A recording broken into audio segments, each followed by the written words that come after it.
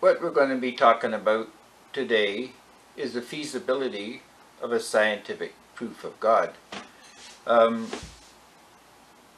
This is very possible within the context of who God is and who we are.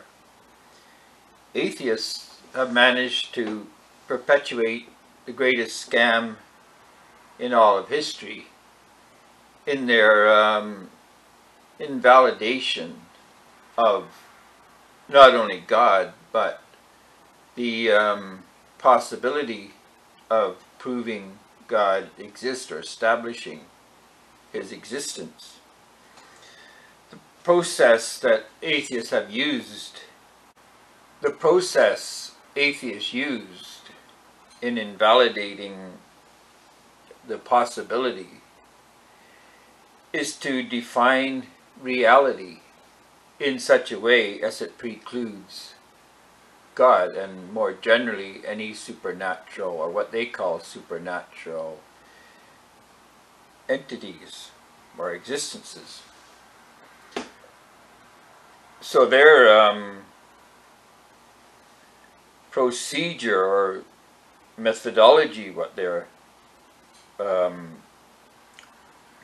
they propose or stand by, is that we have to accept that all reality is made out of matter, energy, space, and time, and that there is nothing else other than that, and that the procedure of validating a claim is to prove using the elements of matter, energy, space, and time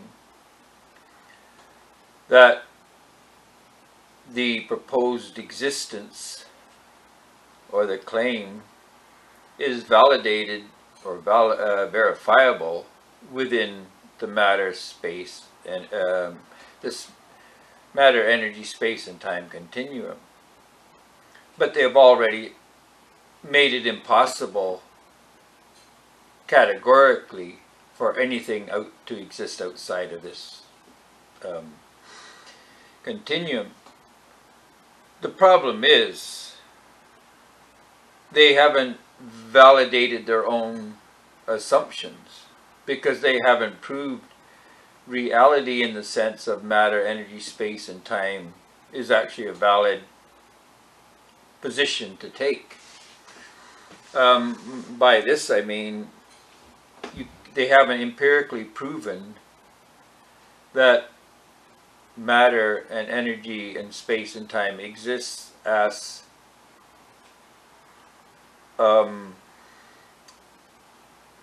fundamental elements, that they are actually objectively real, separate and divorced from humanity and indeed from God.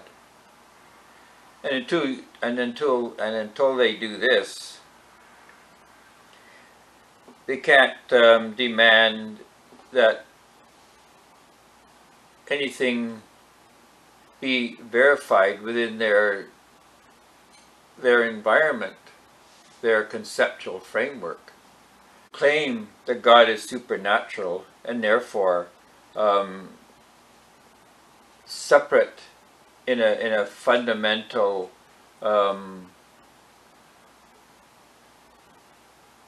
conceptually distinct way from the rest of existence isn't proved, because God is only supernatural if the natural world in the way that atheists describe it exists.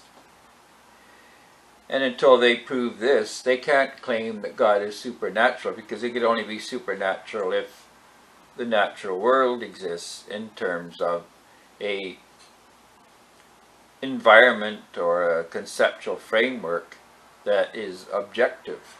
However, if God exists, which we claim he does, and if he spoke the world into existence, which we claim he did, then the world, the universe, isn't matter, energy, space, and time in terms of an objective reality divorced from humankind, because he spoke everything into existence, and if he spoke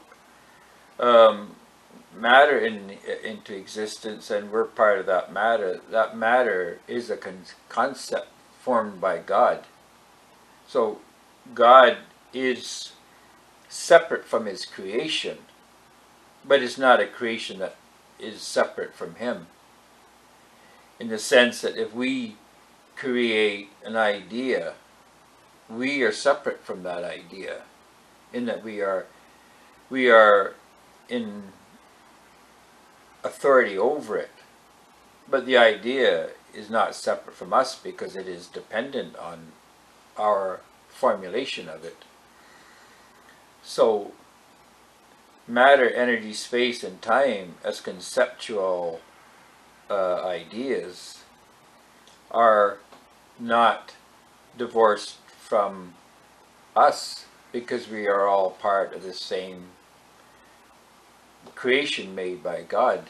But it's not a physical universe, it's a conceptual creation that God created as ideas, as formulations that were communicated to us. So it's this communication that exists, not some kind of reality that is existent somewhere as a self-contained thing of real entities that are objective, that somehow exist independent of any conception of them. Because every time we talk about matter, energy, space, and time, what we're talking about is concepts. And the concepts only exist within the conceptual framework that we use.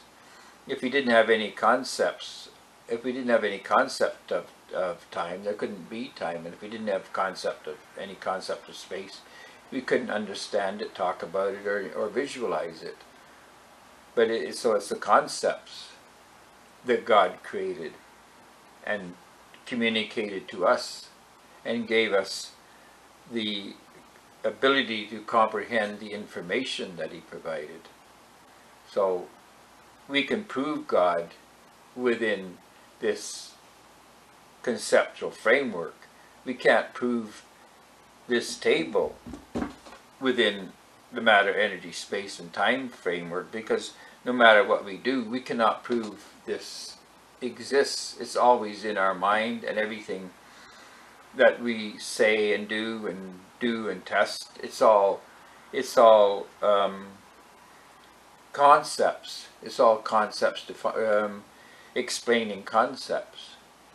So we have to get back to the concept that creates everything, or the concept that gives rise to everything. And that concept is God. God is the creator concept. God is the originating concept. He's the source of all our concept. He's the source of our understanding. So we can actually demonstrate God exists once we determine that God isn't made of matter, energy, space, and time, and neither is anything else.